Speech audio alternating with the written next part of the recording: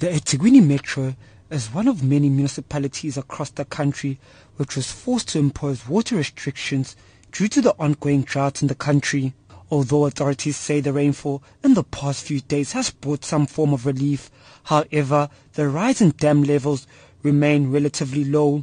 Water restrictions have been lifted in the northern part of the metro after levels at the Hazelmere Dam made a significant improvement over the past couple of months. However, dam levels at Midmar in the KwaZulu-Natal Midlands, which is a key supply point in the province, remain concerning.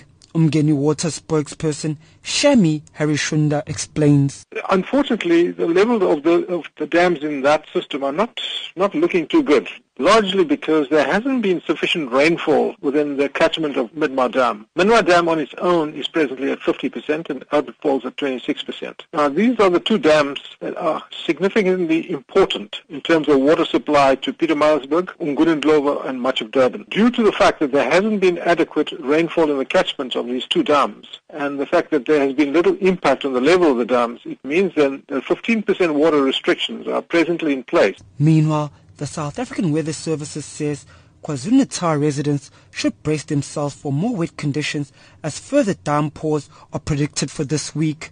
Forecaster Thandiswa Kumete. Going on towards Wednesday, precipitation seems like it's only going to be confined over the southern parts of KwaZulu-Natal. Once again on Thursday, 30% chance of showers and thunder showers. And on Friday, we're expecting a 60% chance of showers and thunder showers.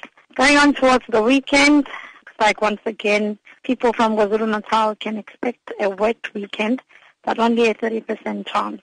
The Water and Sanitation Department says it will take the country an average of 2 to 3 years to fully recover from the water crisis. The drought is allegedly the worst the country has experienced in decades. The department spokesperson Mlimandlela Ndamase says despite recent rains, people should still continue to preserve water. Well, the rains are very much welcome. However, they have not made a significant impact in as far as our dam levels are concerned.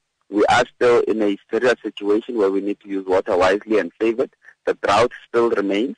The opportunity that the rains present is that as members of the public, we can begin to harvest the rainwater.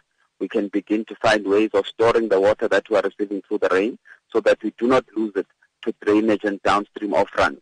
4 people have died and dozens others injured as a result of the weather conditions in KwaZulu-Natal over the past 2 weeks. Authorities say disaster management teams remain on standby across the province. I am Mbuso Mkhize in Durban.